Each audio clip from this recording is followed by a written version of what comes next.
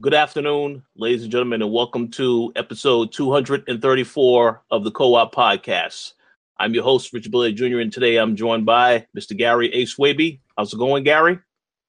Hello, happy Sunday. Good to be back once again. How you doing, Rich? Doing pretty good. Looking forward to talking about some of these very interesting topics today. We're also joined by Miss Dana Abercrombie. How's it going, Dana? Hello, everyone. It's going great. That's good. And we are joined by Mr. Jake James Lugo. How's it going, Mr. Lugo? I'm doing good, Rich. A lot to unpack today. Some good stuff to touch on some things to kind of, discuss overall. So I'm ready. Absolutely. Sounds good. We will not be joined by Mr. Max Muller today because he had to take care of some other business. So we'll definitely see him on a future show. But pretty much there was a couple of things that happened newsworthy this week, as well as something that happened today, which we will get into a little bit later. But before we get into any of that, we want to let you all know what we have been playing. So, Mr. Lugo, how about you start us off and let us know what you've been playing?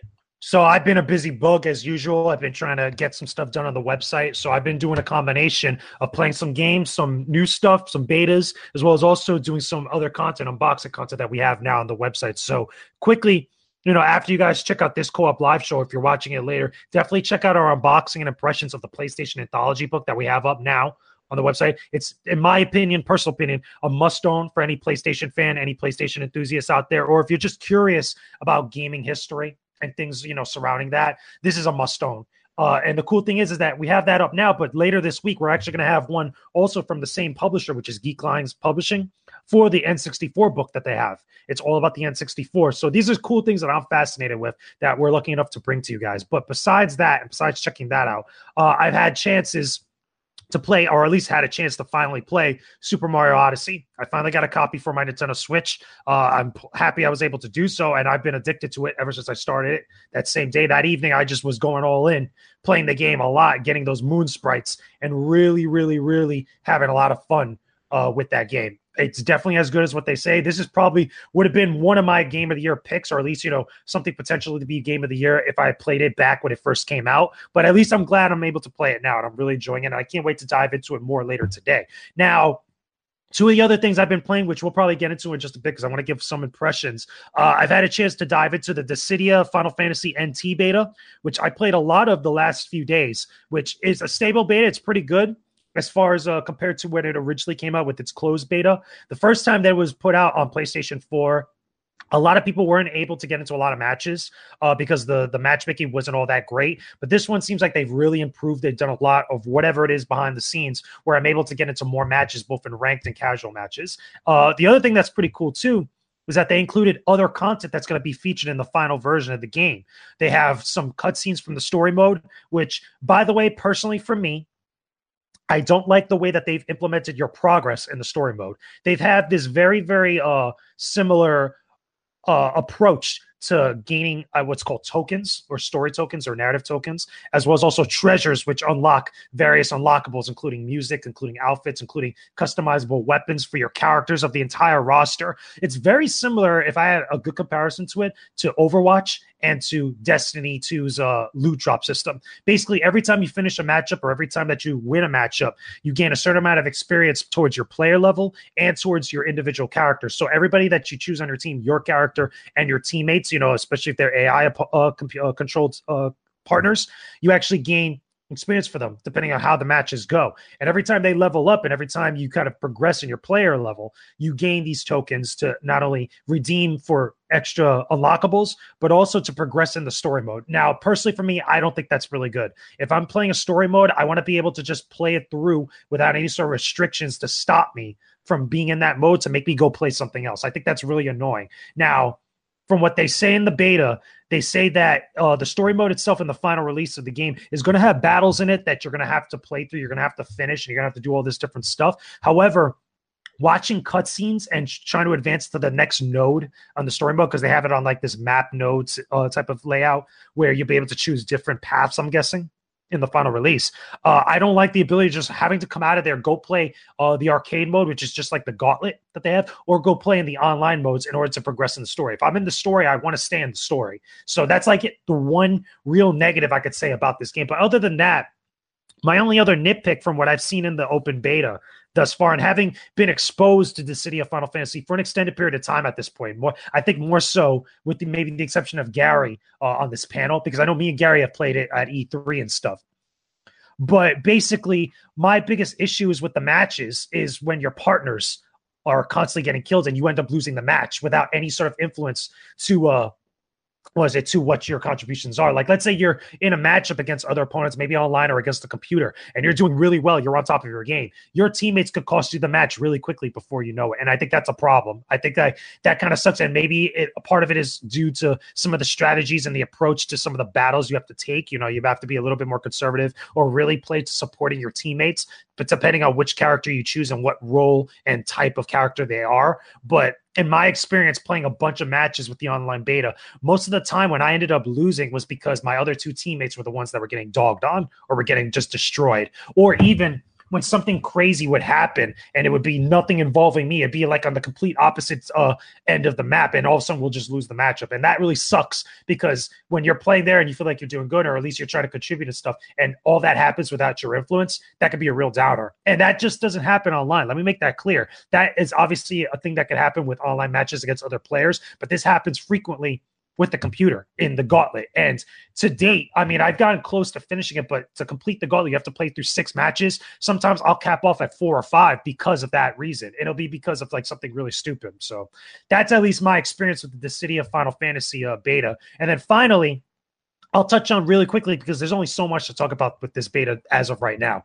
The Dragon Ball Dragon Ball FighterZ beta that's going on right now. It's an open beta at the current moment. Yesterday, it was an open beta for just the pre-orders, for people that pre-ordered the game right now. And then previously to this, was it last year, at some point in one of the months last year, they had a closed beta, which I was a part of, and I was able to play the game, at least in that regard. For now, I have not been able to get one game in with this game at this point. I've been all day before we've actually been getting onto this co-op podcast, you know, to talk and stuff before we got on the show. I was on matchmaking for both ranked and casual matches for over an hour.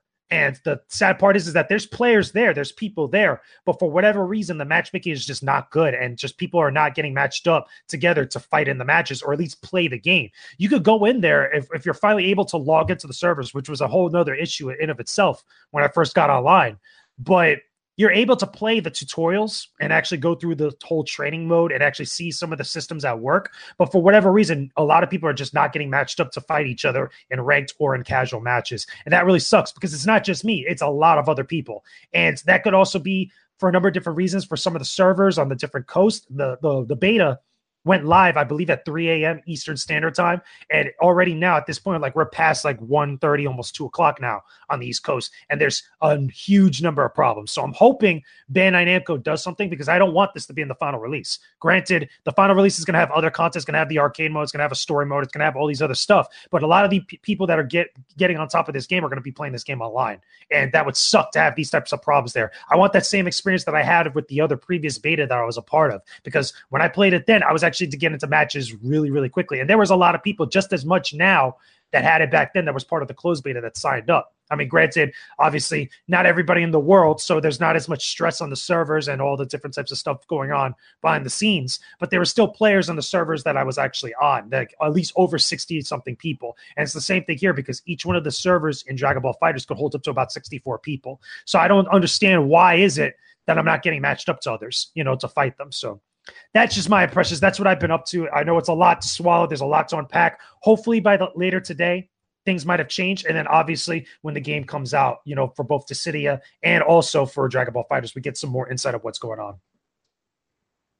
Absolutely. One thing I will say real quick, I do know that right now they are talking about extending the beta. So I don't really know any details yet about how long they're going to extend it for. But yeah, I can also say I've had a lot of issues connecting into matchups in that game. But I'll get into that when I talk about what else I've been playing. But yeah, sounds good. So Dana, how about you let us know what you've been playing? Okay, so I guess it's this is like, what have we been playing? What have we been unboxing segment? Um, Basically, I want to say that I have been catching up on based books, and if you go on the Coalition website, you will see review for two books that I did. I have two more coming up. Is DC Icons is starting to do their own. So it started with Wonder Woman, Batman.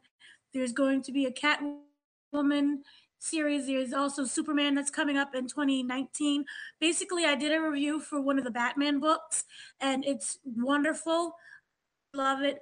Another one is called Warcross. It's by the same author, Marie Lu. Her book is based on a video game called Warcross, and it's kind of similar to Ernest Cline's Ready Player One. That's also, so you can check that out on the website. Also coming up, there is the Wonder Woman, a part of the DC Icon series. And really quickly, there's a Jason Segel.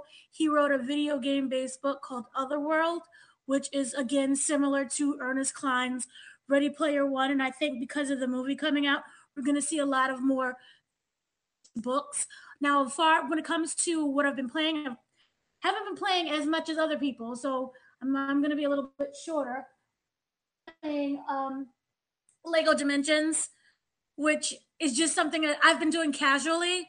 It's just to tone down and relax. And because of the Batman DC Icon book, I did start playing Arkham Asylum again, which is a really great. They're great companion pieces together. I've been playing. Sounds good. Yes, and I would definitely encourage everybody to check out those reviews as well on the website. I really want to read that Warcross book as well.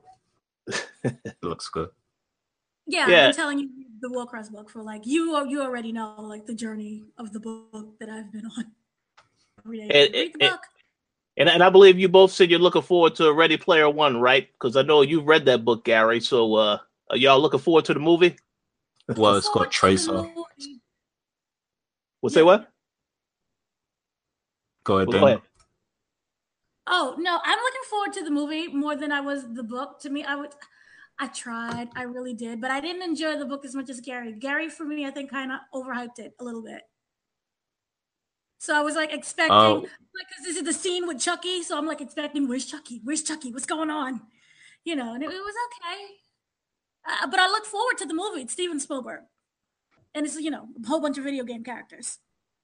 Okay, two things to say about that. Firstly, I'm looking forward to the movie only because I saw Tracer in it. But before that, I wasn't too enthusiastic.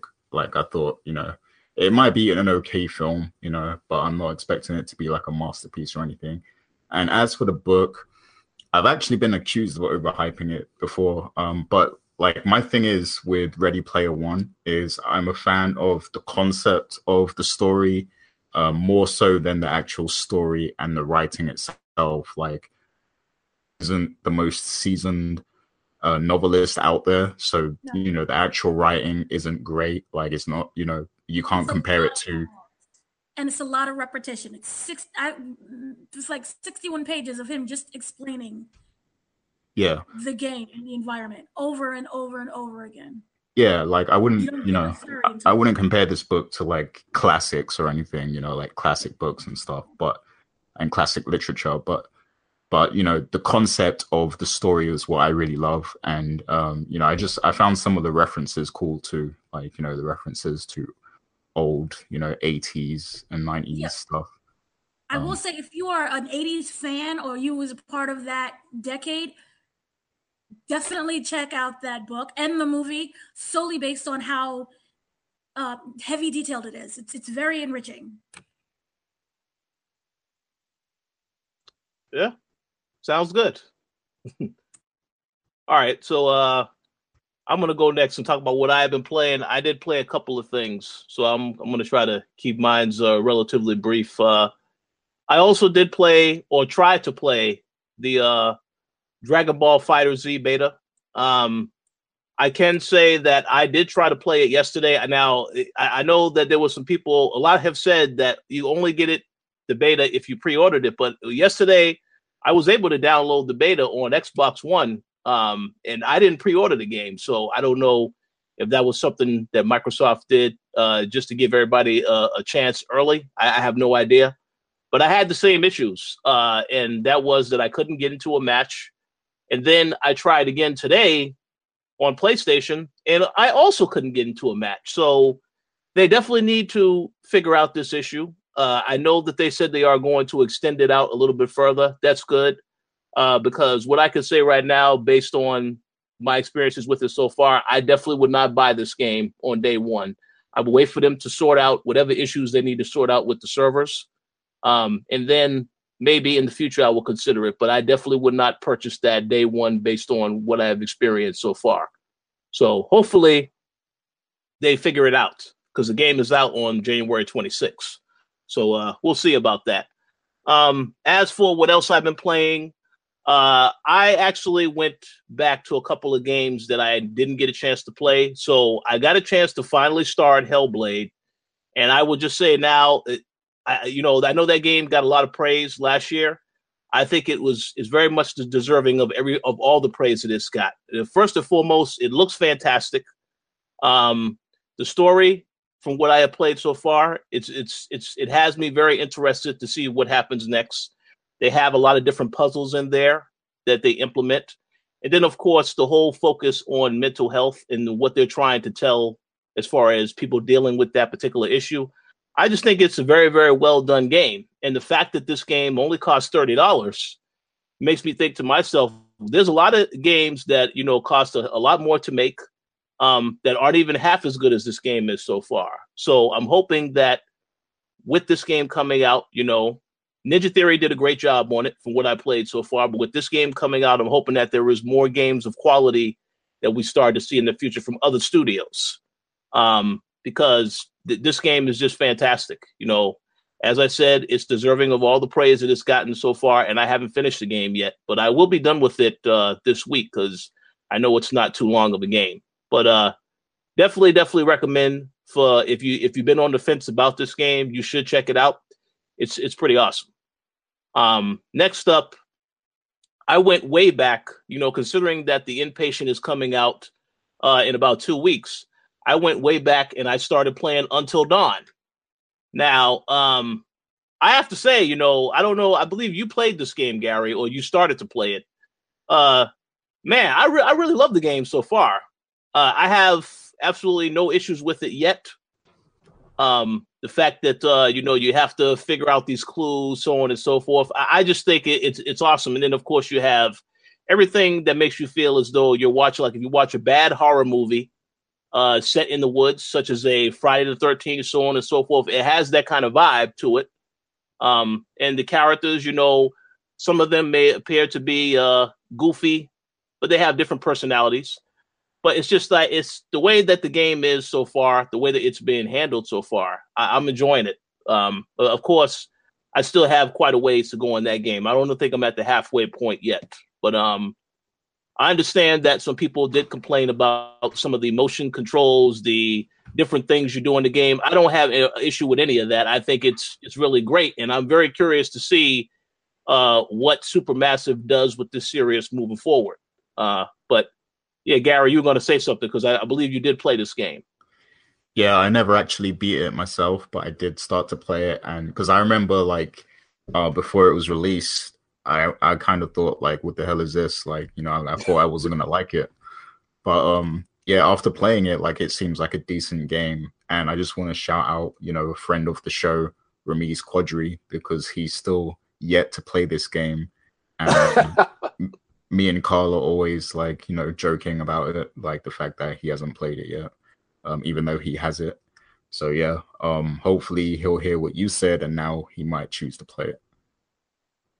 Yeah, I hope he does. Because, yeah, I mean, I was surprised with the game, and a lot of the actors and actresses, I've seen them in a whole bunch of other TV shows, so on and so forth. So instantly I was like, oh, yeah, I remember that person. So, yeah, it's a very interesting game for what it is. I'm pretty sure I have more to say on it once I finish it. But yeah, definitely worth checking out. And of course, if you have PlayStation Plus, hopefully you downloaded it when it was free. If not, I mean, it's still worth picking up. But yeah, fun game so far. But that's pretty much all that I have been playing for this week. So Gary, how about you let us know what you've been playing? Yeah, I did well. This week was a very busy week, so I didn't have as much time to play stuff. But I did, play the main two games that I've been playing recently, which is PUBG and Overwatch.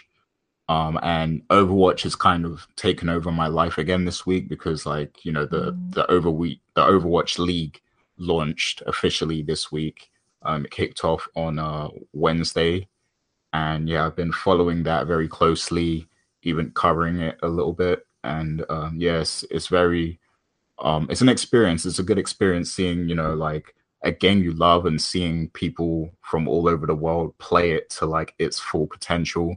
Like I'm amazed every time I see South Korea, like the South Koreans play Overwatch, like the things they do, their aim, their strategies and everything. Like it's just it makes me think about like what I'm doing on Overwatch. Like I'm literally just like, wasting my time because I'll never be as good as these guys. Like, they're on a whole nother level of skill and precision and everything like that.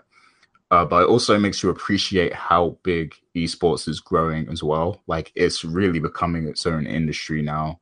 And of course, there's esports has always been, it's been making a lot of money over the past few years. And there's been a lot of other leagues, like for League of Legends and, StarCraft and other games like that. But I never really paid much attention to it until now. And, Blizzard are now selling out arenas. They got their own arena. They've got like a broadcast team, commentators, announcers and everything like that. Like seeing it all put together, it's like kind of amazing, like to think that gaming is being compared with, NFL and NBA and WWE and all these other kind of sports broadcasts and stuff like that. So yeah, it's put in perspective a lot, regarding esports for me. But yeah, that's pretty much my week of gaming. Sounds good. Yeah, Overwatch League is a big deal. So if you're an Overwatch fan, definitely stay tuned for that. All right, so we got a couple of topics to get into today. Some pretty heavy stuff, other stuff, a little light. But we're going to start off with the impromptu Nintendo Direct that we got towards the end of this week. Mr. Lugo, how about you basically give us a wrap-up of what you saw or what we all saw on this week's Direct?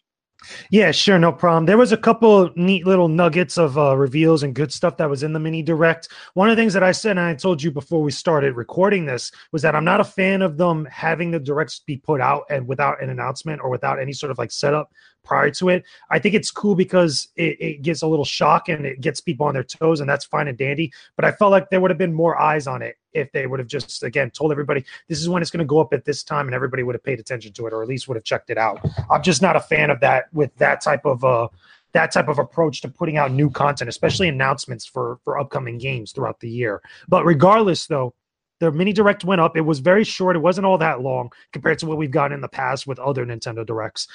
We've got some new games for the Nintendo Switch. It was mostly a Nintendo Switch focused direct that had a lot of games that are coming out this year that do have dates, or at least have release windows within the first half, I should say, of 2018, which is pretty cool.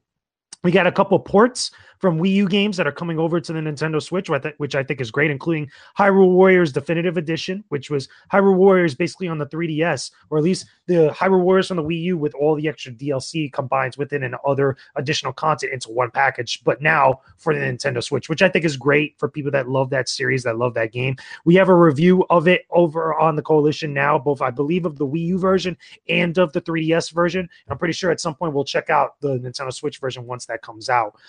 In addition to that, Okay, we have Mario Tennis Aces, which is another Mario Tennis game. What makes this one special is I believe it's from the Game Boy Advance version, I believe, or one of the previous Mario Tennis games that was on the portables. It had a story to it, and this is what really, being the first real Mario Tennis game, or at least the next big Mario Tennis game that does kind of like some of that influence for its package. Because if you remember, I believe it was the last Mario Tennis game didn't really have a lot of stuff. It was more focused on gameplay. It didn't really have any sort of story or other campaign type of modes or like Pro Tour or something. But this one is going to have that. And it's going to have other content. It's going to have additional stuff. I believe it's some of the special moves and things like that make Mario Tennis so interesting and so unique compared to like older versions of that game now. They're going to have all that stuff, but it's going to be on Nintendo Switch, which is pretty cool. In addition to this, the big announcement that they had revealed finally officially, even though we knew about this for a while because we heard about From Software having the game running on Nintendo Switch, Dark Souls Remastered. Now, this is cool because, number one, it's Dark Souls, and a lot of people that love that series are going to be able to play this on the go. It's going to be the first kind of quote-unquote portable version of this series, if you really think about it, even though it's on the Nintendo Switch and that's like a hybrid console. But being able to have the ability to play Dark Souls game on the go, especially when you travel, it's going to have a lot of appeal to people, especially if you've been a fan of the Souls series for quite some time, or if you love Bloodborne and stuff like that.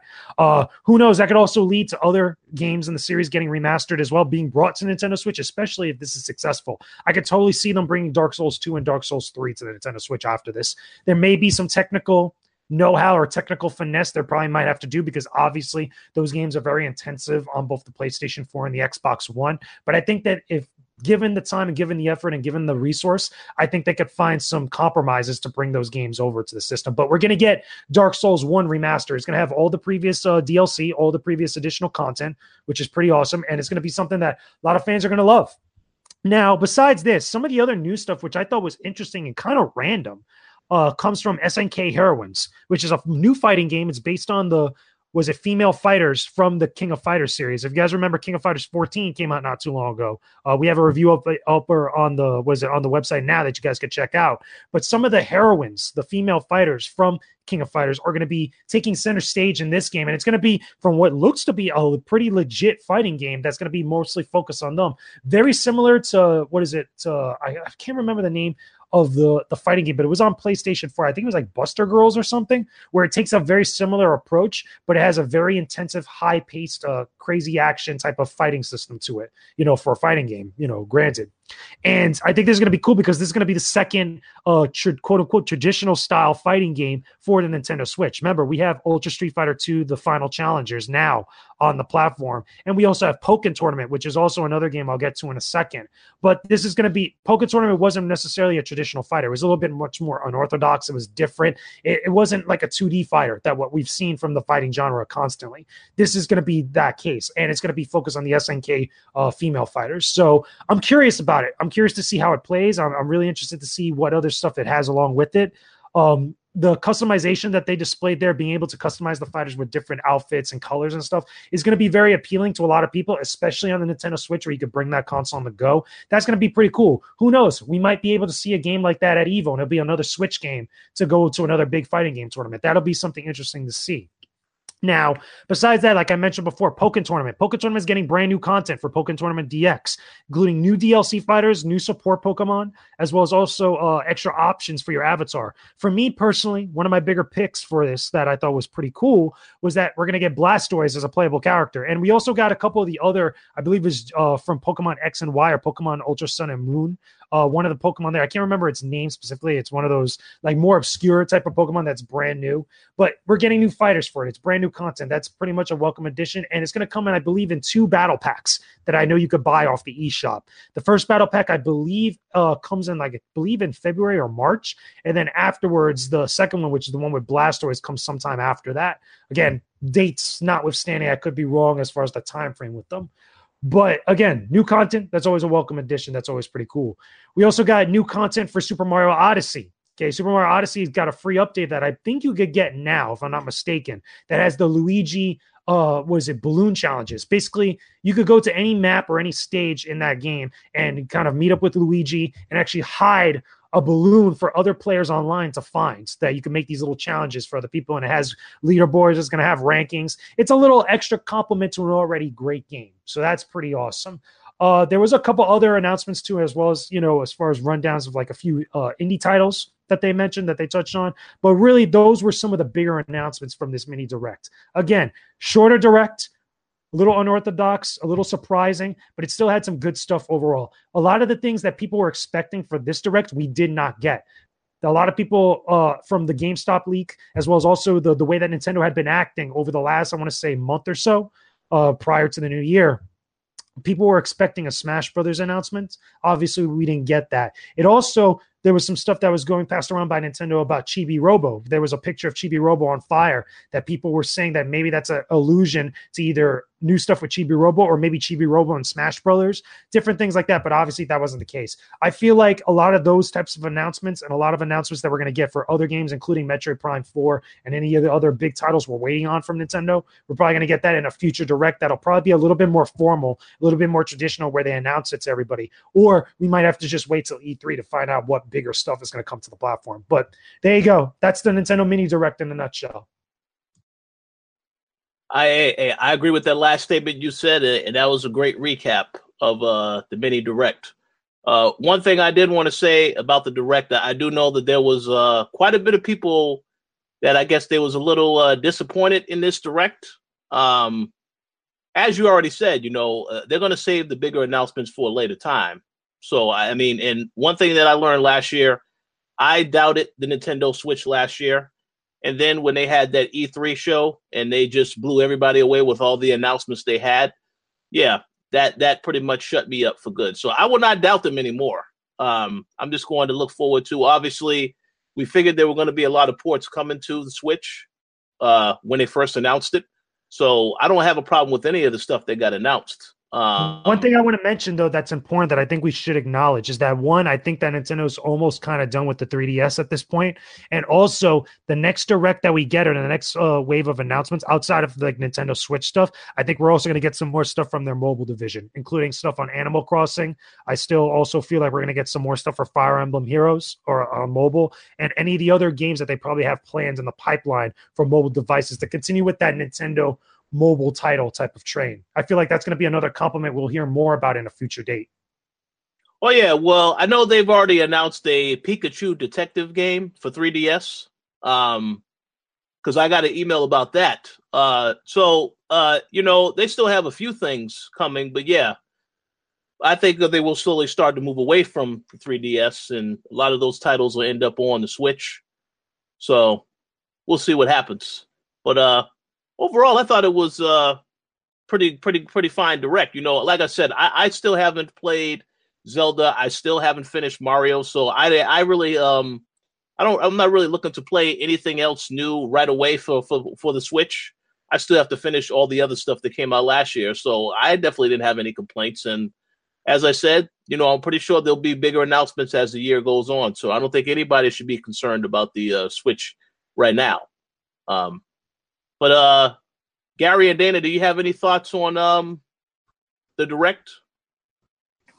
So, what do you guys think of the criticism that's going around about, there's a lot of like remasters and old games being published on the Switch? I think that's nonsense. That's nonsense. Right now, if the people that are saying that, it's only because they didn't get the announcements they wanted at the mini direct. I think that's a little bit of a lame, salty criticism, because right now there are games from the Nintendo Switch. That's why the system's doing so well. I mean, we've been critical of the Nintendo Switch in the past, especially at launch, because obviously that stuff wasn't out yet, and obviously there was a lot of unknowns. And I still think there are unknowns that are worth criticizing the platform for. Was it especially the online servers, which again, we're probably going to see more of that come down towards the summer, or at least after the spring is when I believe that stuff is going to go into effect. But right now, I mean, there is some remasters that are coming to the platform. There are some remasters out now on the platform, like including some indie games and a few other AAA games. But again, the system's doing very well, and it has a lot of games right now at this point that could get people excited, that really showcase it. So I feel that's a lame criticism, a lame thing to complain about.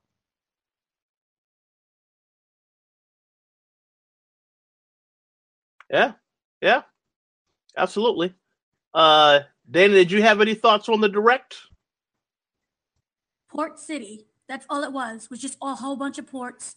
And I wasn't knocking it. It was meh. Well, it was just.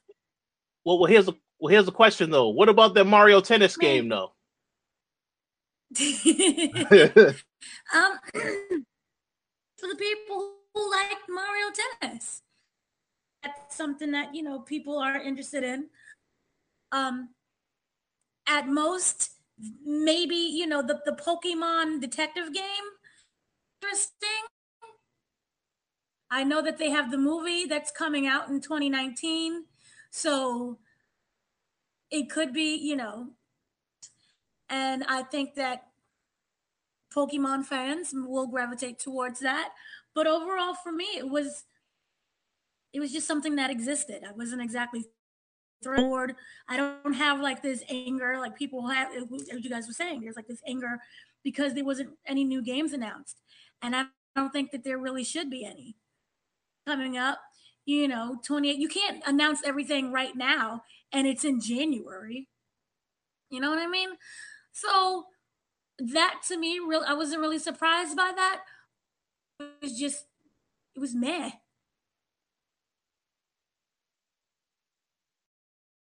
Yeah. So, hey, listen, we'll see what happens. What Nintendo has in store for us as the year goes on. But overall, not bad. Not a bad show in my opinion. This is some stuff to look forward to. So, and as I already said, I haven't finished all the other Switch exclusives, so I really am in no rush to get another Switch game anytime soon anyway. But yeah, that's pretty much the Nintendo Direct wrapped up. So we're going to move on to the next topic. Gary, since you are Assassin's Creed fan, I'm going to let you ask this particular question because we do know that Assassin's Creed Rogue Remastered is coming out finally to Xbox One, PlayStation 4 in March. So feel free to share your thoughts on the particular question you wanted to ask about this series. Okay, yeah, there was another question I wanted to ask about, the whole series. But as for Assassin's Creed Rogue Remastered, I feel like this is a bit too late. Like, I don't think a lot of people are going to care about that game. I think it might slip through the radar a little bit. Because I remember when this game came out, and I believe that was the year that I think it was Black Flag came out, and so it was going to be Rogue was going to be like exclusive to last generation, and Black Flag was going to be no, I think it was Unity actually. It might have been Unity, and Unity was going to be exclusive to the new generation platforms, PS4 and Xbox One. And then I remember thinking back then, I bet they're going to bring out Rogue on the new gen consoles anyway, eventually. But I thought that would happen within like the first year of it being released. With it coming out now, I think it's far too late. And we had that year gap of Assassin's Creed, and it's just come back, and we've just started to appreciate it again. And now they're kind of flooding us with more Assassin's Creed content all over again. And that's only gonna make there be more of a fatigue feeling for Assassin's Creed, which is what we were experiencing before they took a break. So I'm not sure how I feel about them bringing that remaster out now. Do you guys have any thoughts on that? I do have a comment that I want to make real quick, and then of course we can get everyone else's thoughts. The one thing I really don't understand with Ubisoft in general is that when they do release these remasters, the timing can't be any worse. Now we already know this is coming out in March, but this is the same time they're supposed to be promoting Far Cry 5, which is also coming out in March. And I know that back in 2006, around in November time, when Watch Dogs 2 came out, they also released the Ezio collection around the same exact time. So I don't really understand the timing of releasing this game the same month, and then someone will then have to decide, well, if I want that game, people don't have that much time to play all these games. So I don't really understand the decision to release it now. I think it definitely could have came a lot sooner. But I guess of course, they're thinking about basically first quarter, second quarter, third, fourth quarter, thinking about how they can maximize their profits. Because I know that initially Far Cry was supposed to come out in February, and the Crew was supposed to come out in March. Now, of course, they delayed the game by a couple more weeks.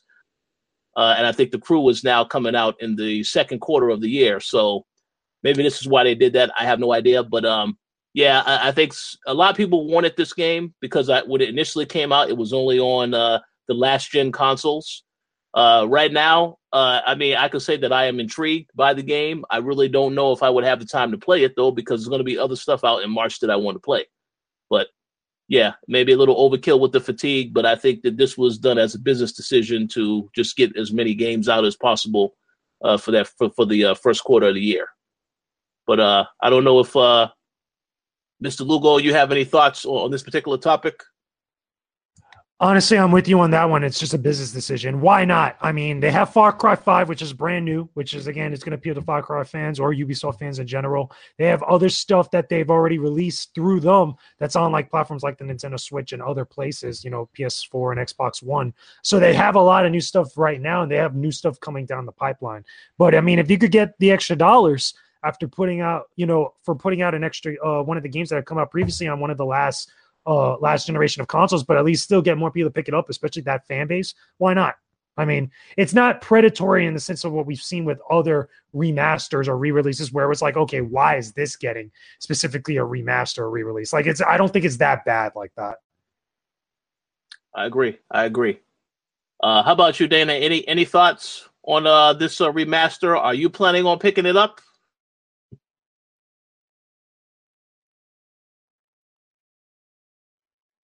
Sorry, I was muted. Yeah. No, I just don't really care for it that much, and I don't being remastered.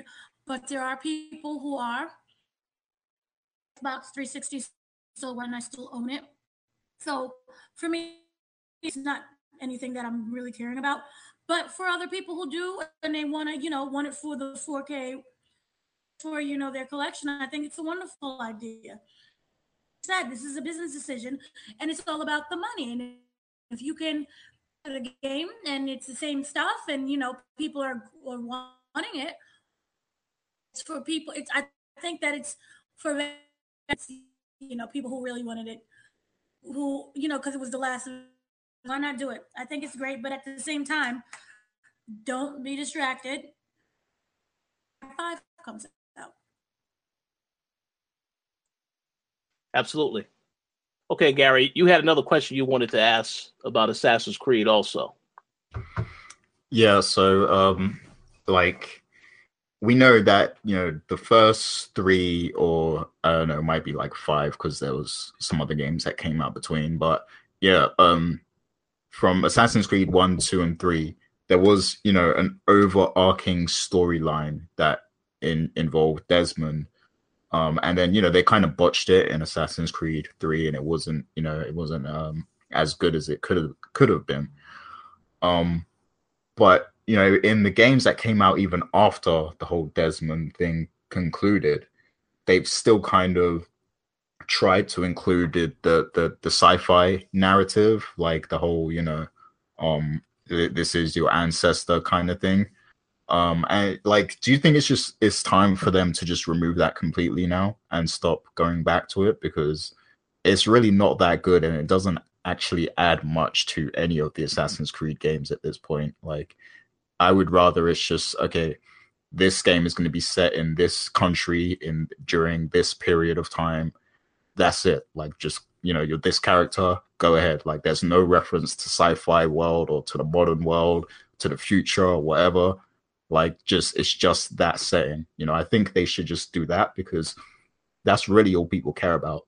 A lot of people actually see, you know, Assassin's Creed games as something that can teach history, you know, and like it can give you a sense of what actually occurred at different points in time throughout, you know, history and stuff. And I think that's really its selling point. So they don't need to keep going back to the whole sci-fi current world kind of theme, because what attracts people is that whole history thing, you know. So do you guys think it would be better if they just scrapped the sci-fi stuff completely? Yeah, one comment that I will make on that, I haven't really played really much of Origins. I mean, I don't think any of that is in Origins, but I could be wrong. Based on what I played so far, it doesn't look like it is going way into the future. But again, I haven't played enough of it to know whether or not that is the case for the whole game. I think they definitely should scrap it though, because the original concept, they have already, when they decided to kill Desmond, that concept was done. So I think they should scrap it and just stick to making it about the historical different things that happen in historical timelines. But that's just my opinion. The problem with me is that the series itself reality. So when you start adding in all of the science fiction element, it seems to take it out of that element. It's this whole different, and I don't like it, and it makes the storylines even more ridiculous. It loses me. So I think that they should completely remove it. Yeah, and I can confirm as well that Origins actually does have a modern day story involved in it. Oh well, okay, yeah, okay, yeah, you're right then. Yeah, you're right about that. Then they need to get rid of that. Yeah, I don't know. I mean, yeah, we'll see what they do with the series. I mean, I know that initially, I think they said they will. The next Assassin's Creed, it won't be for like another couple of years, so maybe this will be a regular thing. I mean, not counting this remaster. I mean, this is definitely coming out, but the next new game, I don't think that's going to be for maybe a couple of years. But who knows with Ubisoft, they may change that up. I have heard that there will, of course, be another Watch Dogs, and that'll probably get announced at E3 later this year. But that's about it. But yeah, as for Assassin's Creed, I don't know what they're going to do with this stuff. But yeah, I think they should get rid of the sci-fi stuff and just focus on making it the historical pieces for each game with no connection whatsoever. Then they would have more freedom to do other stuff and not having to worry about, well, now we have to explain how this person is related to another person in another bloodline. So yeah, but we'll see. Any other thoughts before we move on to the next topic? Yeah, just to summarize, like my thoughts, like, because, like, what I really value about the series is, its accuracy to events that actually happen. And I feel like history is important because you have to know where you've come from to know where you're going. And I've actually recently, over the past couple of years, I've actually read some historical literature and stuff like that. And I was actually like fascinated to find that there was like, Romans and stuff that were in these books that were talked about in these books that were also in Assassin's Creed. Like, and it ties in directly into the story I was reading. So stuff like that is really good. And that's the strength of Assassin's Creed, I feel like. So I think they should just stick to history like that. That's their lane. That's the lane they need to stick to. Because if they just promote that, they can come at a completely different angle with the marketing. Like, this is an interactive history lesson kind of thing, but it's not boring, because we all know that when you're in school and you're learning history, like it's boring. You're going to fall asleep. You're going to doze off, and the teacher's going to be shouting at you or whatever. But this game, like, is interactive and it's interesting, and you're an assassin. Like, how can you be bored of being an assassin in history? So I think that's just the angle they need to go with. They need to stick to that and forget the whole modern day sci-fi Anubis or whatever the machine is called. They need to just forget about that. I agree. But hey, we'll see. I mean, I don't know if in the future they'll give a poll, they'll put out a poll and they'll ask people whether or not they want them to continue with that approach. I mean, I don't really know if they'll do any of that stuff, but I do think a lot of people have also picked up on the fact, as you said, they just want to see where the game is set. Is not worried about any ties it has to the present. But hey, Dana, you're Is that Yeah. breaking news or something? Sorry. yeah, there's a bit of Yeah, we heard you on the other end. So you're fine now. Yeah, but we'll see what happens with the series. That's all I'll say. But yeah, a very good question. I'll be curious to know what people think about that. So we're actually going to move on to the next topic, and Dana, this is your topic. You can let us know some of the things going on in the entertainment world right now.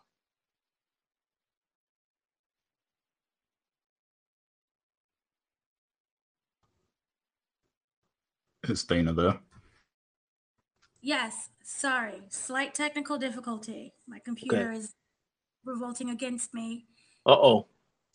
Okay, so this DC in DC, which was basically a celebration of African Americans, and it's Martin Luther King weekend. So during the event, they had several things. They had different panels that the CW came together, and all of the different shows. So you had Arrow, Tomorrow, Flash, not Supergirl. There's another one. Anyway, point is they all came together in television. And I think that the CW, if you ever watch any of their shows, they're doing a really great job with it. There's a lot of different people of color.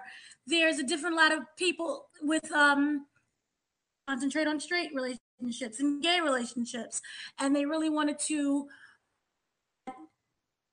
celebrate kinds of people and all different kinds of love. And it's all about bringing the world together. Described. So they also had and the artists, comic book artists, and they all had different series of panel discussions, and they had some screenings that focused on how we can bring enlightenment and really interesting. They talked a lot about, as I previously said, LGBTQ, also PTSD. There's a lot of storytelling that involves that. Also, during the event, they had a Black Lightning screening, which is the CW's new show that's coming up in what are we in? Oh, it's next week, basically. Sorry, it's Tuesday. Black Lightning is an superhero show, which they really wanted to celebrate because it's not there are African Americans in CW, super, Supergirl and DC Legends of Tomorrow. To have the main focus is an African American family, they feel is something that's truly breaking. And the show itself powerful, and it is something that's the series deals with Black Lightning is already from the superhero world. So it's not like we're seeing like a young man. We're seeing older gentleman, probably like in his 40s. Has a, he has two daughters. First is lesbian, the other one is straight, and they're perfectly okay with that, which we wanted to highlight. Television shows, Empire, or they emphasize a lot on the African American not being lesbian child. So it's very supportive. We understand, and we're still type of thing compared to say Empire when there was a scene where who happened to be gay into a trash can who portrayed that. And to see both spectrums, if you look at other shows and if you look at this one as well, it deals with a lot of African American issues. It deals with so he's also dealing with that, and he to go back into the superhero life. And if you're not getting like the Flash type superhero, it's more about how you can better yourself and better your community and what you can do. So it's like that message of being the, your own superhero. So that was very, I think it was very powerful. That and they really emphasized on that. Also, what was screened was Batman Gotham by Gaslight, which is based Batman in the against Jack the Ripper. And it's originally was inspired by the one-shot graphic novel that came out in 1989. The movie itself, it's not a panel by panel recreation of that novel, which was a graphic novel. It's more of like inspired by, so you'll get to see some elements from the graphic novel, but they added a lot to it. The animation is more like a steampunk and it has the Sherlock Holmes feel to it. So what I appreciated was that you get to see Batman truly being a detective and him having to use his intelligence. Remember, back in those days, all of these great technologies and all this great C type thing. So he's basically going back to the basics, and that itself was very interesting to see. The animation felt was it was just as well, but it was also at the same level of what you can see today. Um, I thought that again, it was a really great show, movie. That's going to be released, I believe, next week on Blu-ray. So that is what happened in regards to DC and DC. Also, we have there's a situation with Aziz Ansari, Oh wait, who hold is on, real now quick. face. Oh, I'm sorry. Yeah, it's just your internet was a little choppy. Oh, I don't know. Is there like anything else? Do you have anything else open on the computer? Because like it was a bit, you were dipping in and out. I just want to make sure it's like okay for the listeners. oh, I have everything else is closed. Okay. Can you hear me better, or am I so happy? Right now it's okay, but like as you talk, it kind of cuts in and out. Oh dear. But Is it okay now? yeah, just carry on for now. Okay.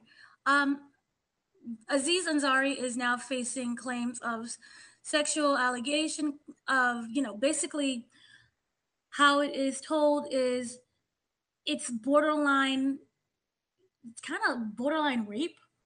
There's a very lengthy uh, story that's told in very graphic detail about Ansari when he was around 18 years old, him going on this date, and it was basically one of the worst experiences of this young woman's life, and how throughout the date he was just trying to sleep with her, and it goes into very graphic detail.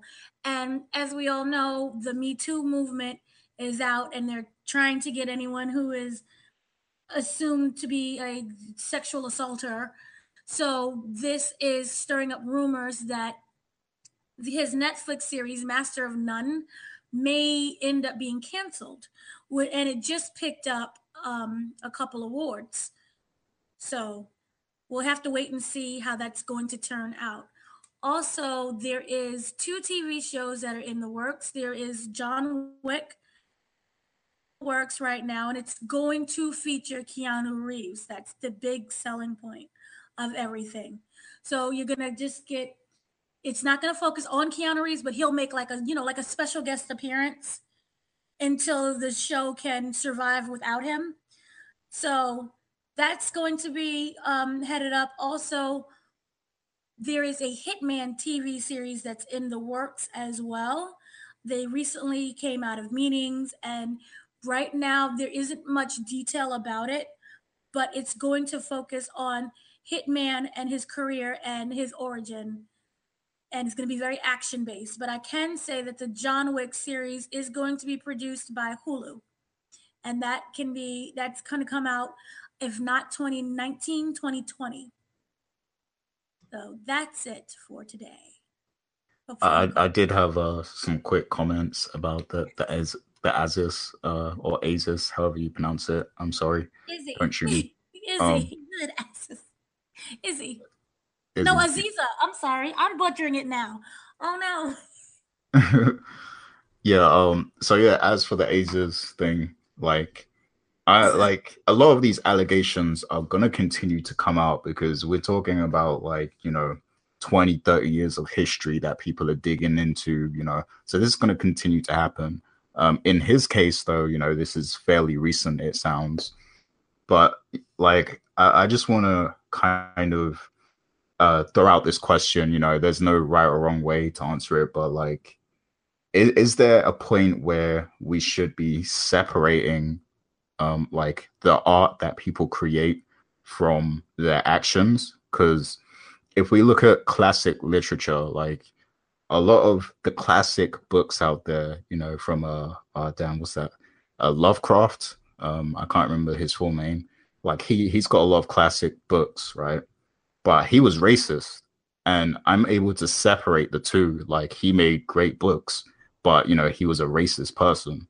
Like, so I'm able to separate that and be like, okay, he was a complete asshole. Like, I don't agree with a lot of his thoughts, but his literature was really good. Like, he writes really well. And in the case of Aziz, Aziz. the Aziz, yeah, however you say it, his Master of None is a great Netflix show. Like, it's one of the shows that I love on the network and everything. So I don't feel like that show should just be in jeopardy now, like just because this happened. Now, if it happened, like the woman said, that's bad of him. He should be more considerate, especially because he has a book called Modern Romance. You'd think that he would be a bit more romantic and considerate to women when he goes on a date with them. So I don't know how true it is. It could be false. It could be, we don't know. We don't know all the facts yet. It's just speculation, it's allegations and stuff. But yeah, I think people should be able to separate the two on some level, until we have facts and until there's like, at least like a trial or some sort of, settlement between the two parties. Like, I think we should be able to separate the claims from the actual work that's being produced. But how do you guys feel about that? Uh, that's something that, I kind of agree. I do feel like there's a witch hunt. So you can easily say, back in 2003, Aziz pinched my butt. And there's going to be like this outcry and basically this huge, wanting to tear down this person in their career. And I do believe that you have to wait for facts to come out. But I do also believe that if it's something that a whole community is saying against that person, for example, the Kevin Spacey situation, where there are children that are involved that he has been allegedly molesting, that there is something that you have to say no and you have to put it on pause at least. So I don't know how much waiting and how much facts it is that you're looking for.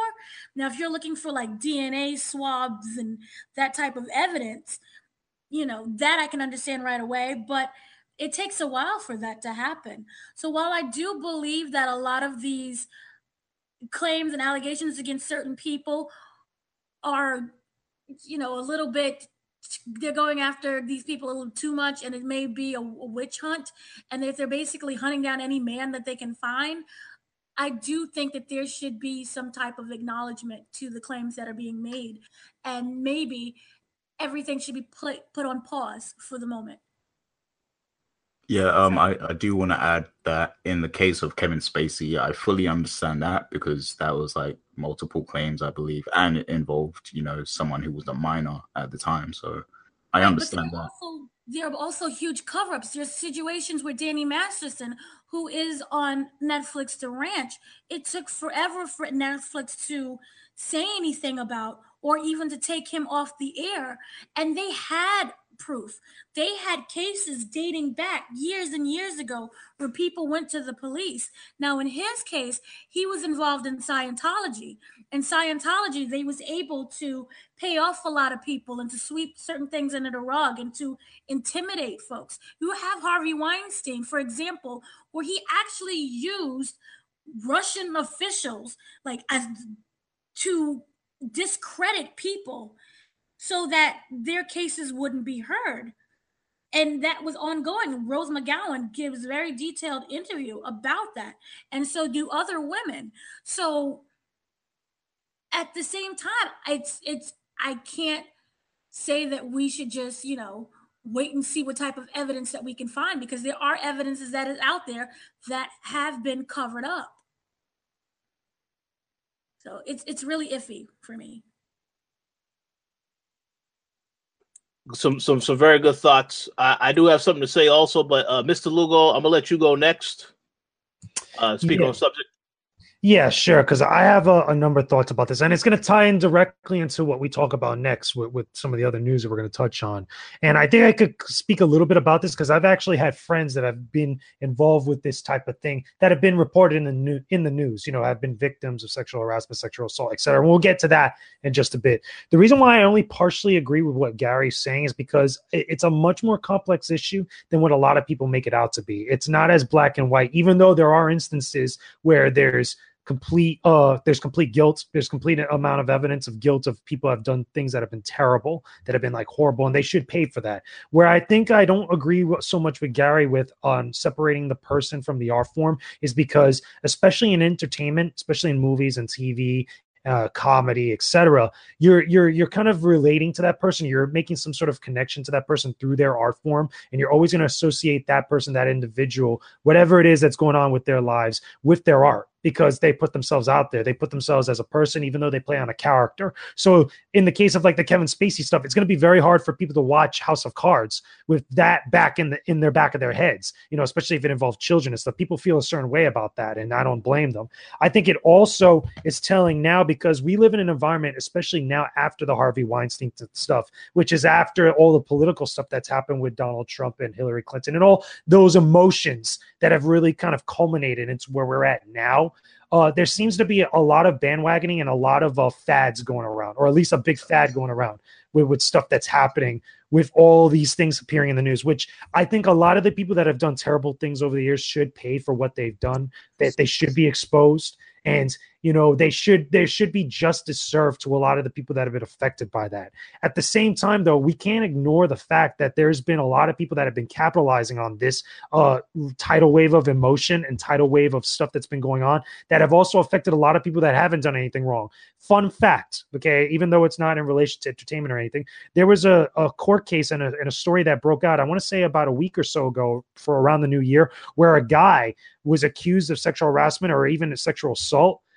And it ended up being that the girl and their attorneys were lying, that they doctored and edited a lot of the stuff that was involving text messages and Facebook messages. And the guy lost 2 years out of his life, and he swore up and down he didn't do nothing wrong until not only a family relative and some other people looked really much more into some of the original material of stuff that was passed around, that was submitted as evidence, and found out that there was a lot of stuff that was going on, that the person that was claiming sexual assault, the victim, the woman that had claimed all that stuff, was lying. So that's not always the case, and that's not always the thing, but let's not start going into this mentality of, of everybody's being guilty until proven innocent. And I think that's a very dangerous line to walk on, because people feel a certain way about this. And a lot of people are always quick to, on social media and other places, to say that that's victim blaming, that, or saying that you have to immediately not believe the victim because of all these years and all these things that have happened throughout all this time, where things have gone down and people have just ignored them. I don't think that's an application to every single instance of this going down.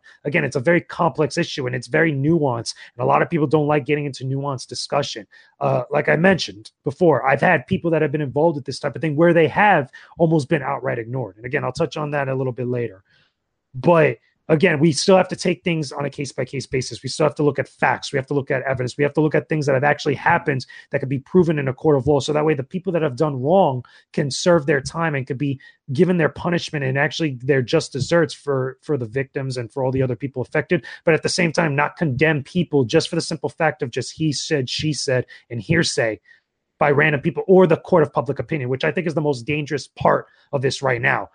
The court of public opinion in relation to all these sexual harassment and sexual assault and rape allegations in both the entertainment industry, now the gaming industry and other industries out there, tech and all this stuff, has been the most condemning factor to people, even if they've never been convicted of the stuff that they've done. Because no matter what, all these other people, just because you have that associated with your name, is always going to be associated with you, and it's always going to follow you around. And in most instances, is going to kill your career, no matter what it is. And I think that sucks for the people that have been, been put into that same circle with the Harvey Weinsteins, with the Kevin Spaceys, with the Louis C.K.s, and all this other stuff, and yet they've never really done something like that. So again, take it by a case-by-case basis. Understand that it's very complex, very complicated. And rather than have a mob mentality or a sheep mentality or a scorched earth mentality of everything that's going on, at least take everything on a case-by-case basis.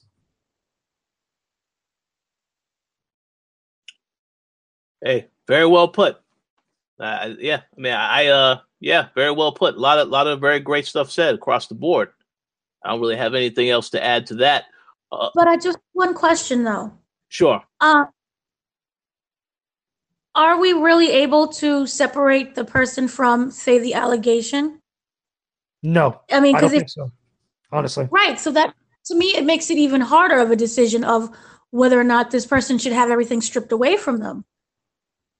Even if it's something where you can never actually prove the allegation, because they never technically proved Kevin Spacey, and we never seen from him again. That's my point, though. That's the court of public opinion. That's what I'm saying. It's so dangerous now, especially now in these days. And in the wake of Harvey Weinstein and how it's been so publicized and been so talked about, it's been so put out there. There's been movements, again, at the Golden Globes, at the Grammys, I think it is, and all these other places. That's what makes it so dangerous. Even though it's for a good cause, it's obviously to stop terrible behavior in all these industries. Still, the court of public opinion, when it's applied to a mass wide, broad stroke across everybody, could be a very condemning and damning thing, again, even for people that have never done anything wrong. But just being associated with that automatically makes you guilty till proven innocent. And I think that's wrong. And it should be wrong because, again, if you've never really done anything, it could be proven in a court of law that you haven't done anything. It could be, there's evidence, there's facts out there. At the same time, there's the reverse of that. If you have done something, it's going to come to light no matter what these people do. Even Harvey Weinstein, like you mentioned before, did all these different things, settlements and all this stuff to really kind of prevent him from receiving any sort of repercussions. Eventually this shit's going to come out and they're going to get their just desserts like that. But having that court of public opinion where it's everybody on social media with the sound clips, with the 140, 240 characters out there just constantly just berating you and constantly just labeling you such and such, even though you weren't that's where the problem lies. I think a lot of this is completely situational as well. Like in the case of Kevin Spacey and Harvey Weinstein, you can look at the number of allocation. Sorry, I can't talk right now. The the number of accusations that came out, and the their response to it, whatever their response was to the situation, you can look at that and see that there's something to it. Like there's something truthful there. But in other cases, sometimes it's just, one person comes out and claims something and we don't know whether it's really the truth or not, because this situation in particular that we're talking about is very new. So there hasn't really been a response yet or anything like that to it. But I do have one other, example, Nelly, who's like a famous rapper and everything. A lady came out and made accusations against him. And then she later dropped, the charges and accusations. And then Nelly actually countersued her. And now that, like you guys said earlier, that's going to be attached to his name now, but I'm not going to stop listening to Nelly music. Like he's got 2 songs that I really like, and I'm not going to stop listening to him now because of that, because nothing was proved there. So like my argument was like, I think before we, look at their work and start, judging it based off their, real world actions, we should at least wait for some sort of settlement or for some more evidence to come out that, that is actually the case. Like if Aziz comes out with a statement and he owns up to it, then I'm going to look at him a bit differently, because he does have a book called Modern Romance. And a lot of those episodes, in Master of None relates to dating and stuff. So I'm definitely going to look at it differently if it comes out and this is true. But I can't, really, I'm not going to change my opinion until there's actually some more, evidence to support what's been said. Well, hey, good. Hey, well, good thoughts. I had some stuff I was going to say. I'm going to wait now as we get into this topic. Obviously, the next topic. And one more thing, real quick. Sorry, they just greenlit Expendables 4. So, yay. Oh no, that's not good news. Wait, so they greenlit both 3 and 4, or was 3 was already greenlit? Everything is all greenlit, all of it. Nice. Because remember, it was in regards to the previous story. Remember all the sexual allegations that came up against Stallone. Yeah. So everything was put on pause, but they found it to be, not true, or they couldn't find enough evidence. So the movie is back on track, and it'll have Jason Statham and Arnold Schwarzenegger and Dolph Lundgren and Terry Crews, Mel Gibson, Wesley Snipes, Ronda Rousey. Let's go. Let's go. How many more washed up people are out there? Yeah, a bunch. And their tagline is, "We are the shadows and the smoke, we rise. We are the ghosts that hide in the night." So that's what you can expect coming. Interesting. I got no problem with this whatsoever. Let's go. Sounds good. We'll be looking forward to that for the people that are out there that are actually fans. They can look forward to that. All right. So before we get off of this topic of the stuff that we've been talking about, we do have to address this because this was some news that came out today. Now, I want to say right now that this is still a developing story. So there may or may not be more said on this later. But this was a story that was initially reported on Eurogamer earlier this morning, in which they said that David Cage and Quantic Dream, they actually faced allegations of unhealthy studio culture. And within that, as the statement says, they've been accused of inappropriate behavior, overworking staff, and then colluding in, or at least turning a blind eye to, sexist and racist activity that happened at the workplace. There also was a comment about, I believe, 600 controversial Photoshop images that were sent out to various groups in which it portrayed sexual positions, so on and so forth. So a lot of this stuff, obviously, accusations. Now, the most shocking thing, well, one of the things that raised people's eyes to it is, they did mention that, it's possible that Cage, he either was racist or sexist, and he alluded to the fact that, well, no, he has worked with Ellen Page, who everybody knows is a lesbian, open. He says, this was his statement exactly, you want to talk about homophobia? I work with Ellen Page, who fights for LGBT rights. You want to talk about racism? I work with Jesse Williams, who fights for civil rights in the USA.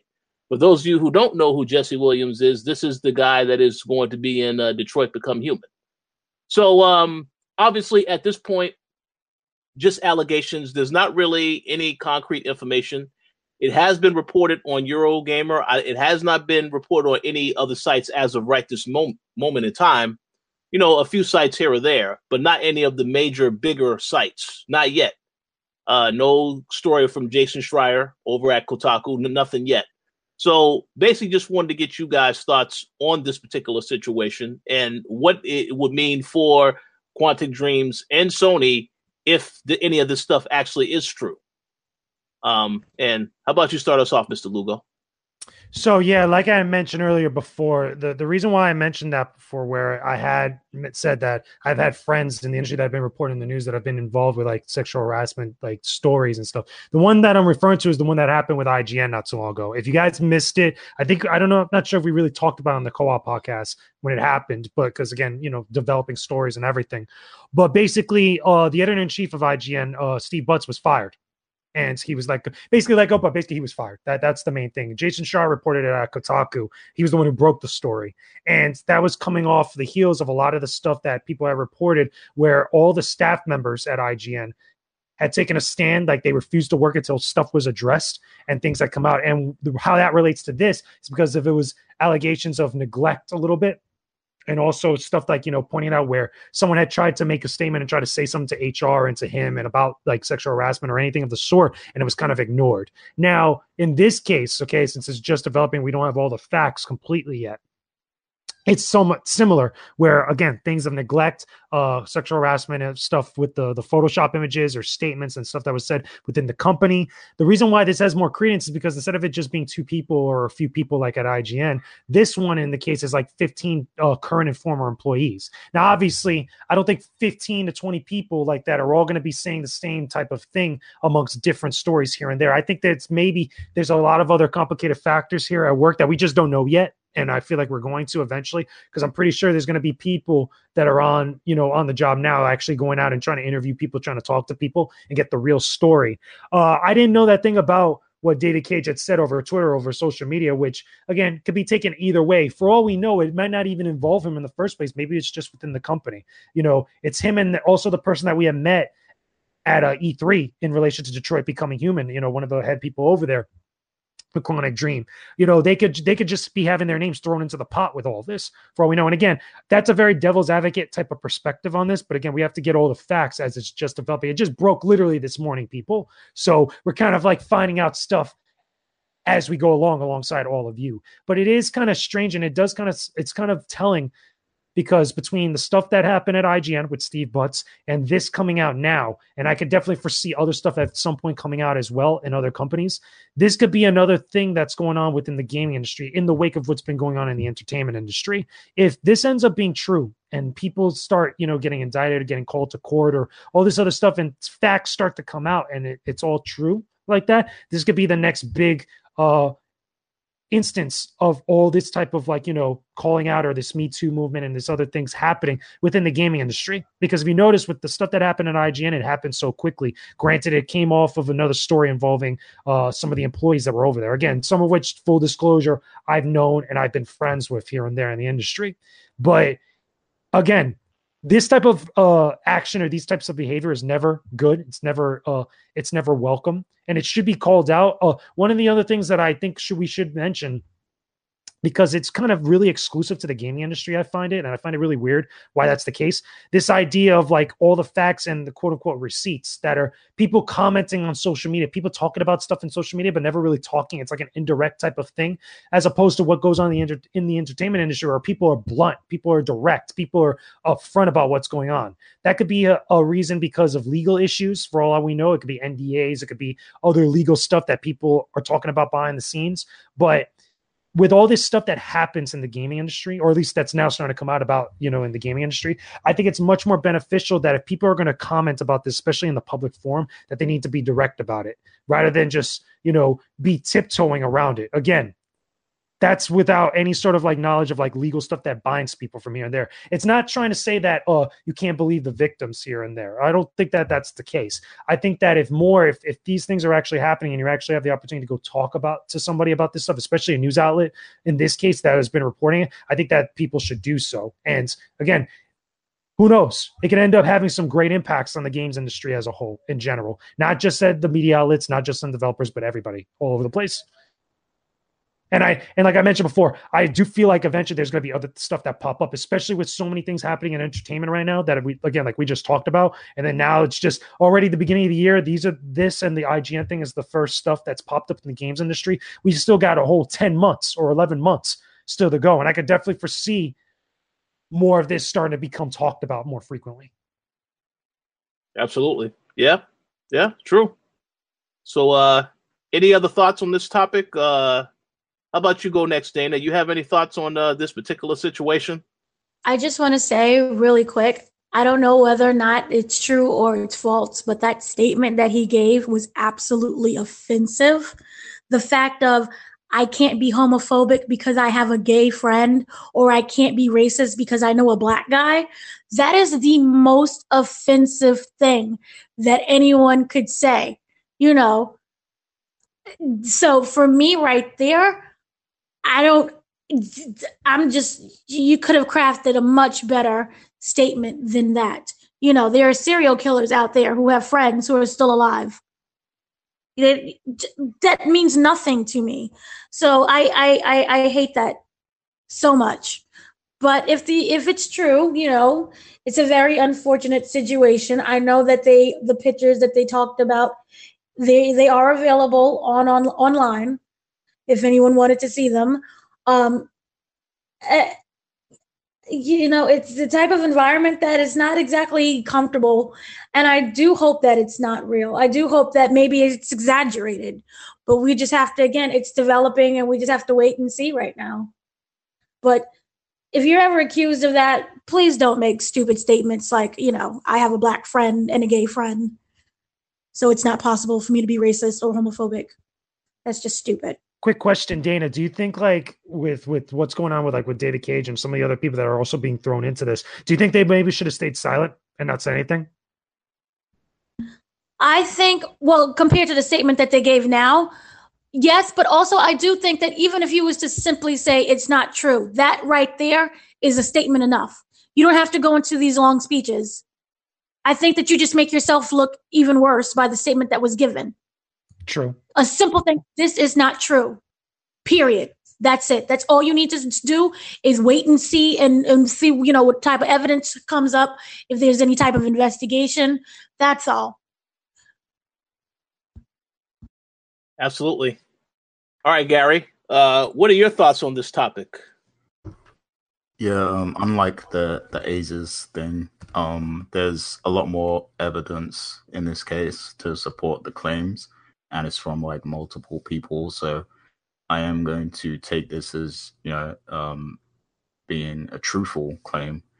But with regards to the actual game, Detroit, I wasn't that interested in it anyway. Like I wasn't. It looks cool, but I wasn't, you know, excited for it or anything. So it hasn't really changed my outlook on the game at all, to be honest. But I could definitely understand if, you know, people start to feel differently about buying the game and supporting it, you know, after these claims have come out against Quantic Dream. Yeah, I mean, I feel like at this point, yeah, we did see the game at PSX. We did get to meet a couple people on the team, including one of the guys that was, you know, accused of this stuff. And, you know, the game is fantastic. You know, it's a great game. You know, it's unfortunate to hear this type of news. And like I said, if it does come true, it will be unfortunate for the future of the studio, I would say, you know, but you know, Sony is fully behind Detroit Become Human. So, I mean, the game is still be out. The game is still going to come out. But what happens with David Cage, a company after this, once the game is out, that is what will have to be considered if any of this stuff comes out and turns out to be true. Because it's not, it's just a horrible thing. Now, of course, with the horrible working conditions, we always hear stories about, you know, a lot of studios, you know, putting the crunch on their workers and stuff like that. But of course, when you now bring it to this side, where you're now talking about all these other allegations with, you know, involving harassment and racism, this is none of that stuff should be tolerated in any work environment whatsoever. So it's not a good look for them. It will not be a good look for Sony if any of this stuff does go down. And as I said, right now, it's just a developing story. We don't really know any other information yet. Very curious to see if other sites are going to start reporting on this stuff because it just happened today. So we'll just have to wait and see what happens next. Oh, go ahead, Dana.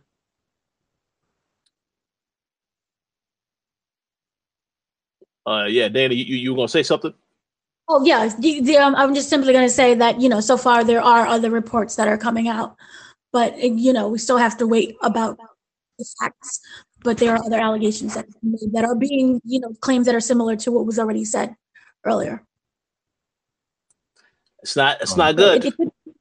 This is definitely bad because it's bad because it's one of the. Oh, sorry, was you saying something?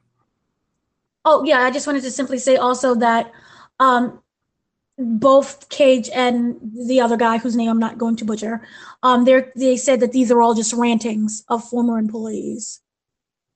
Which I think the more that they start talking, they're making it worse for themselves. So they should probably stop.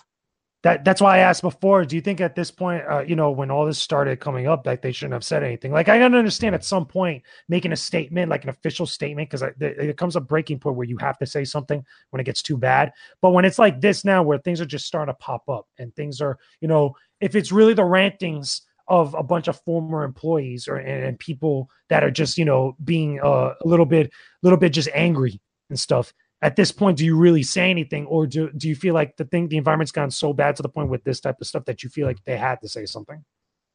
Well, at this point, when you have so far, they have a very high turnover rate, and more people are coming out, saying not necessarily about any type of sexual things, but also about the depression, them not caring about other people, or the mental health of the environment.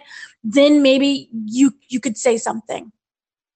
But to completely start dismissing people right away at the very beginning, I think may make it worse.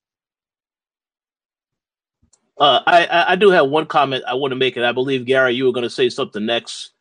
What I find interesting about this particular situation, I know when we went to PSX, I believe it was earlier this year when they released that last trailer for Detroit Become Human, where you had the android and the little girl and the abusive father.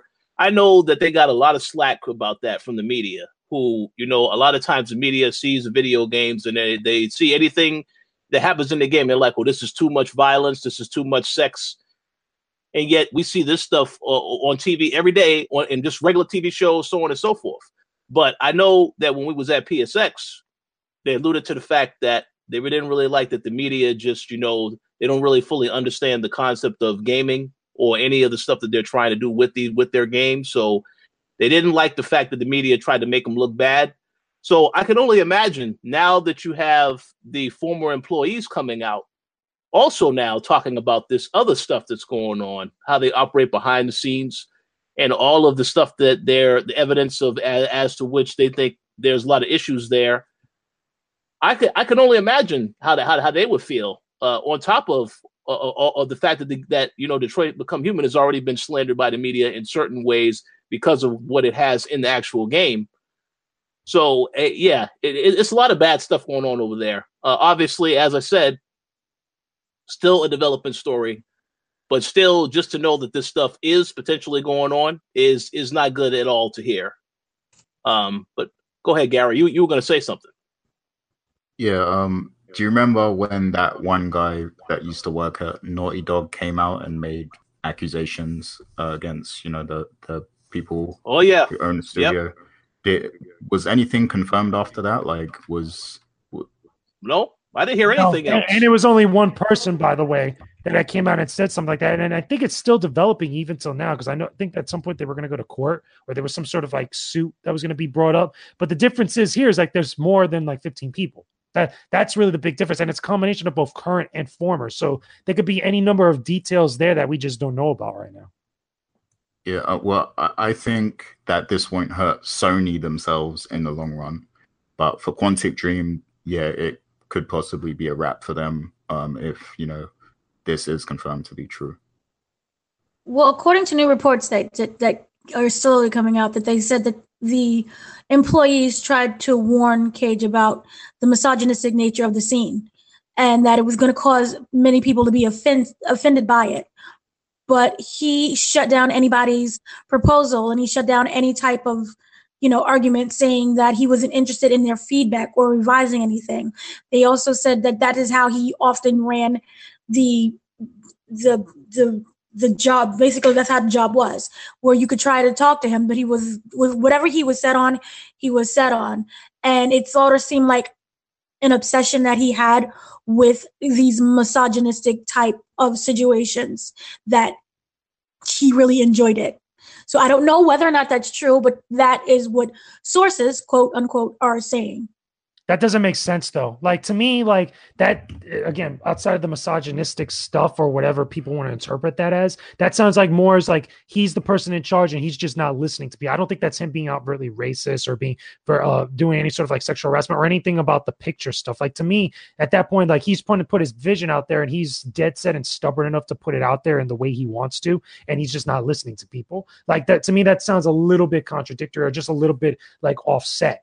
At that point, then, you know, where do you really go from here until we find out more info? That's really the big question. Right now, to me, it seems like there are things that is true, but a lot of stuff could also be exaggerated. That's what it seems to be right now. I mean, again, it's still very early.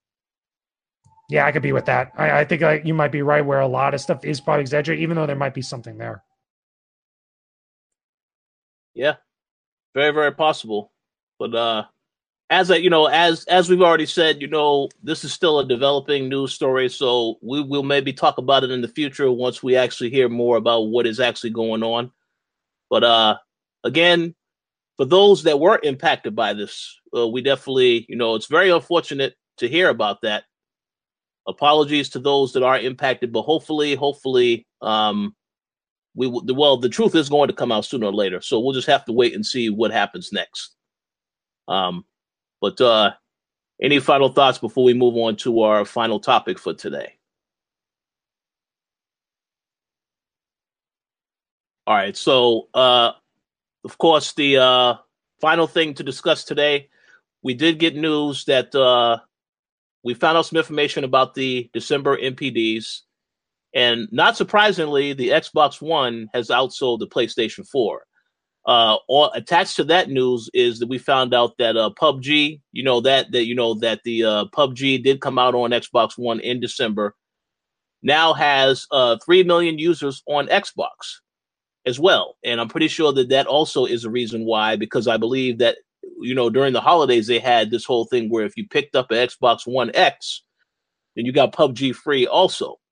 So a lot of that stuff contributing to the situation. But overall, just a very quick question of whether or not you guys are surprised by the Xbox One X doing well, Xbox in general, because Microsoft normally combines those sales with the Xbox One, the S, and the X. But any surprises that now they've outsold PS4 in December? It was also really cheap. There was a lot of huge discounts, so I'm not surprised. Yeah, agreed. Gary, any thoughts? I'm not really surprised at that because there wasn't really many high-profile releases in December, as far as I remember. And of course, with PUBG coming out, which is already a big game on PC, so word of mouth is a big thing. So the fact that the Xbox One X came out a few months back and people have been waiting for a game to play, it made sense that that would be the month where everybody would get both PUBG and the Xbox One X together. So it's not really that surprising. And the Switch still sold the most anyway, didn't they? I think the Switch sales were still good. The Switch still sold well. They had Mario out. They had Xenoblade Chronicles 2, which was also out. So it still sold well. We probably should say, just when the one console outsells the other, doesn't mean that the other consoles are slumping either. PlayStation 4 had sales too, and that sold well also. So it's pretty sure all consoles are doing well right now still. But of course, Microsoft, with the whole PUBG thing, and again, for those that like PUBG, they probably like to hear that news. I haven't been playing PUBG too much, so I don't, That it's part okay. did. Well, go ahead. Sorry. No, that ahead. Part did because it was very glitchy. Well, that this is true. They have released a lot of patches up to this point. The most recent patch, allowed the option for players to now use first-person mode, which is good. But the game is still very much need to be fixed. The frame rate issue was still bad on the Xbox One, even if you have the Xbox One X, you still have a few issues with that also. But yeah, the game is still in preview. And honestly, I mean, I don't want to be controversial here, but I'm going to say this, obviously when a game like this comes out, you know how popular the fan base is on PC. Of course, I'm not really surprised that Microsoft outsold Sony in December because a lot of people are looking forward to that game. And let's also address the fact that Microsoft did not have a good year last year for exclusive titles. So obviously when a title like this comes out, I think you have to anticipate it's going to do well. And then, of course, when you add in the fact that the system was also on sale, yeah, I mean, it makes perfect sense to me. So not really too much of a surprise. I mean, as I said, I'm not really a huge PUBG fan, but I can understand why people like the game. And I'm happy for the developers that they're getting more people to check out their game. So that's good. But overall, not really too surprised. Yeah, even on PC, PUBG isn't perfect. Like the netcode is really bad. Like sometimes it lags, sometimes it's a bit glitchy and stuff. But what really makes that game is just the encounters, like the people you come across online, and just the thrill of trying to be the last survivor in the game. Like that's really what makes that game fun and worth playing. But if you're talking like the technical aspects, there's a lot of games that are better polished than PUBG. Absolutely. Yeah. So I don't know. Any other thoughts on this topic? You have any thoughts to share, Mr. Lugo? No, not on this. I think you guys covered it pretty good. Yeah, so congrats to Microsoft. Hopefully 2018 will be far better for them in terms of titles. I know Sea of Thieves is dropping in March, so we'll see how that turns out. State of Decay 2 also coming out sometime this year. So we'll see what happens with Microsoft. But yeah, congrats on the Xbox sales and picking up PUBG. That was a very, very good thing for them to pick up. And now we'll see how they ride out this momentum into this new year. But we'll see what happens. But I believe that concludes our show for today. I don't know if you guys had any final shout-outs that you would like to give, as well as any final announcements. I believe you do have some shout-outs and an announcement to make as well, Mr. Lugo, so the floor is yours. Yeah, sure. So big shout outs to everybody, obviously, in the chat that's been watching the live show and everybody else that checks it out on the Coalition YouTube channel later. We appreciate you guys. Big shout out to the patrons, always, as obviously, because you guys keep showing us a lot of love, a lot of support. You keep allowing us to do all the great content that we keep trying to bring all of you. So I also want to give a big shout out and also kind of talk about this announcement that I made 2 days ago. I'm going to give a big shout out to LumiCon, the Lumi Conventions, because I'm actually going to be a guest at LumiCon this year in October. I'm going to be a special guest. I'm going to be an industry guest for the convention. I'm going to be there talking about the games industry, talking about gaming, talking about a whole bunch of stuff, what we do here on thecoalition.com. But I've worked with them in the past. I've covered a lot of their events, including ShadowCon. I've covered Holiday Matsuri recently this past December, and done a lot of other stuff, together at various events that I've worked and gotten coverage here on thecoalition.com. But this time they decided to invite me as an actual guest, to be there and to speak with everybody in attendance and stuff. And it's pretty cool. I'm really excited. This is going to be the second time that I've been a guest at a convention down here locally in Florida. LumiCon is actually going to be in Tampa. It's going to be 3 days. I believe it's the 25th, 6th, and 7th. If I'm not mistaken, there's a link that we have on the announcement that we did on the Coalition now. It has my picture and has the picture of the actual convention promo that they used for their website. It has a link to their website and a link to all their other pages that if you guys want to actually know more info about it, you guys could go there and check it out. If you're in the Tampa area in October, right before Halloween, and you just want to come out, hang out, meet me there, check out some of the other stuff they got going on at the convention, including the Final Fantasy Ball, which is what they're doing again this year, which should be exciting. Definitely check it out. I think it's going to be really fun. I think it's going to be really dope and a different type of experience for me, kind of like how it was back in November when I was a guest at Anime AY, but this is going to be a little bit bigger, even though it's not a huge grand convention, but nonetheless, something fun for all of us to do, something fun to be a part of. And I'm super excited about it. And I can't wait. And finally, also just shout out to everybody else that has been checking out all the stuff that we've posted up on the Coalition website, including all the unboxing videos I've been posting up, all the reviews we've just started out with the new year for 2018, all the other news posts that we put out, all the other content, the impressions, and the other videos that we've been posting up constantly since the start of the new year. So thank you. We appreciate it. And hopefully you guys continue to do so. Absolutely. And yes, congrats on going to this new show. We're looking forward to hear more about the show and seeing how the experience is. You'll definitely have to let everybody know about that as the year goes on.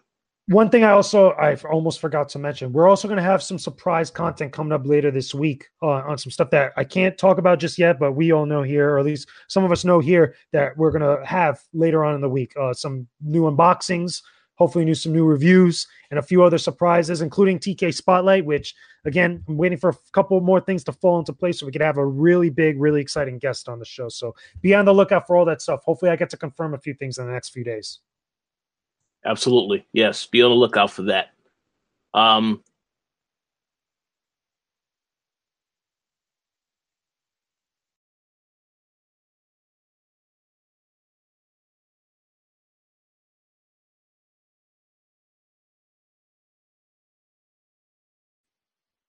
All right. Well, I'll go next. We'll come back to Dana. Sorry.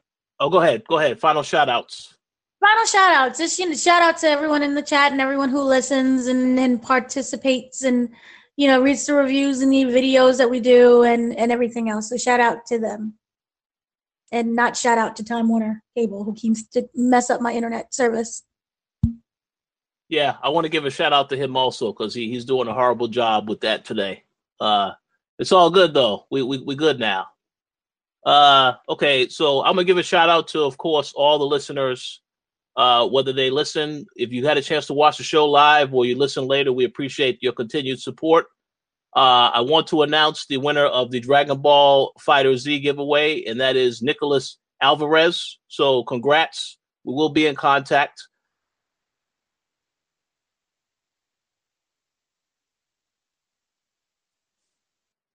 All right, am I still here? Yeah, you're back now. Man, that's crazy. I don't know what's going stuff. Yeah, you know what I think it is? Somebody over there sleeping on the job. We need to smack him. We need to give him some extra coffee. And I agree. A nice big smack over there.